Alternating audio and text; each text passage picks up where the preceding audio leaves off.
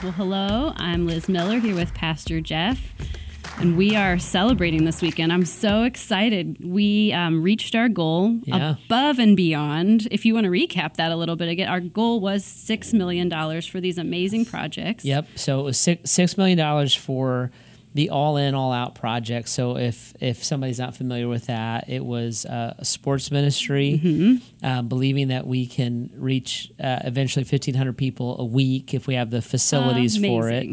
30 and 30, which is our interns, our residents, and then our church plant in Northeast Atlanta. Yes. And then opioid recovery. So teaming with Christ Community Chapel and other organizations in Akron to build a 70-bed inpatient residential treatment program. So excited. So our goal was minimum $6 million. That really was like as economic as we could get it. Yeah.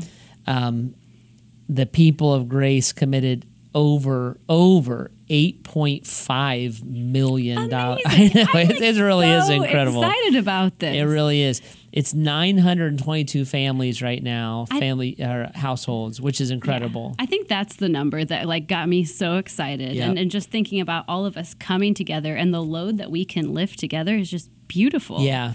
That's the number that gets me excited too, because that would be probably over 3,000 people. And so that's just a powerful number, and it's basically our normal attendance would be 3,000 people. Yeah, so for everybody to come around like that, it's just a wonderful, just an exciting thing to get to be a part of. So I just wanted to recap that, get excited and celebrate.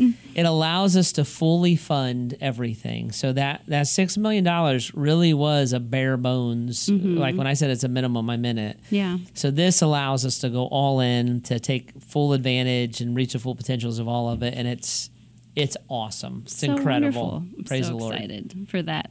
So with that celebration, we started a new series this weekend called Habits and Heartbreaks. Why do Heartbeats. Heartbreaks. Habits and Heartbeats. And I loved how you started off, and we talked about evangelism and what that looks like. And I wondered if you could unpack, just as we're starting to get into the habit of giving for this all in and all out, what does the habit of evangelism even look like? Yeah, so we kind of talked about that in service. Like when you think about all in, all out, there's a financial discipline, so to say. Yeah. So most families like mine or yours, if we're gonna give, we're gonna have to put it in the budget, kind of a thing. Make a plan. And so that's what Heidi and I did too. It's in the budget, and there's a very intentional way that we're gonna fulfill our commitment. And so we just flipped that and said, what if we were that intentional about evangelism, where it was actually on the schedule, and I'm working that on purpose over the next few years? What would that look like was the idea. Setting time aside too. I think even throughout the message tonight, you talked about the importance of prayer in the middle of that, because we can put it on the schedule, we can decide to make it happen, but without God, we're not going to get too far. So regularly deciding to pray. I'm just out of curiosity, what does that look like for you? Do you have a certain time you pray every day to remind yourself? Just helpful tips for developing those habits. So the way that I approach that, I am a bit of a creature of habit, and so if I want an outcome that's big, I'll tend to reverse engineer it and break it down. Yeah. So with evangelism, for instance, I'm going to look and I'm going to say I'm going to put some reminder in my life to pray. It maybe hits my phone. I tend to put things in front of me, the names of my three or the brace or something like that. It will remind me to pray. I'm also going to put it on my schedule. Okay. So I'm even going to set goals. So for instance, if you don't know your neighbors, set a goal that by the end of April, you go and meet them. Even if you have to knock on the door and say, I should have come over here 5 years ago. Yeah. Right? If you're been thinking about inviting people to Easter services, set a goal and pray about that goal and say that on this day, I'm going to send the text and do that. Yeah. If you have one of your three that you're trying to deepen a relationship, set a goal and say, every 6 weeks, I'm going to try to grab a cup of coffee with that I love person. that. It's just that intentionality. And the same thing would kind of play into your prayer life, right? So I'm going to set a goal that every day, I have a friend that I pray for at a certain time every day. And then I also, every time I see the clock at that time, I pray for him again. And so you've developed a habit now. Yeah, so I have a discipline, and then I have it's on my mind. It's blah, blah, o'clock. I'm going to pray for my friend real quick. And it's incredible what God does just through that intentionality over time. And I think he makes us aware. And instead of saying, man, I really should, one of these days I oughta, we would never do that with our finances. We would never make a commitment, as an example, to all in, all out and say, man, I hope one day I get. We would have intentionally built it. Yeah.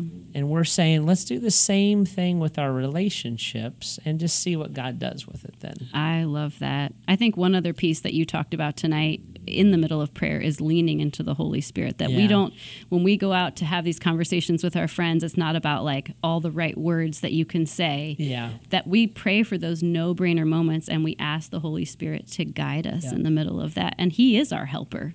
Right? Yeah, so 100%. I just get excited thinking about we are not in this alone. He has come, he has shown us his love, and out of that we get to pour that into others. And so just leaning into that, if people feel fear about having those conversations, remembering what he has done for us.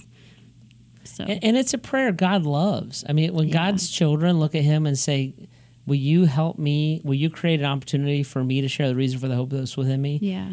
God's going to answer that prayer. Right? It's beautiful. Well, it's after his own heart, Yeah. right? And so waiting on the Lord, I think it strips fear and pressure out.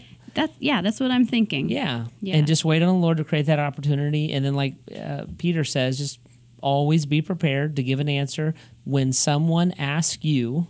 Absolutely. And just God, create that moment for me. What would you say if somebody is feeling fearful about how do I talk about what I believe in, whether it's my school or my work? Are there any sort of connect groups here at Grace where people could kind of get tapped into that and figure out what that looks like a little bit more? Yeah, we have these salt and light workshops. Okay. And in those salt and light workshops, they come up periodically like everything does here at Grace. But in those salt and light workshops, what we do is we think about how to strategically approach your workplace or your neighborhood. We'll also equip you and train you some in those.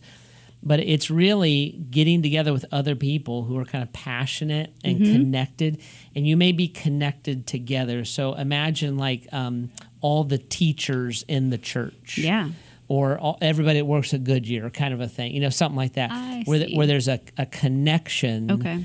That you're praying and asking God to use you in a certain way, and then kind of interacting with each other about that back and forth. Okay, so would calling the office maybe a good way to find out? Yeah, just watch the website, listen to the weeklies, those kind of things. When the next one comes up, we'll get it some noise, and you won't miss it if you're looking for it. All right, that sounds like a plan. Well, thank you so much for this conversation. I'm excited to hear stories come in of conversations people were able to have with their neighbors and coworkers and friends. So I'm Liz, this is Jeff, and we'll see you next week.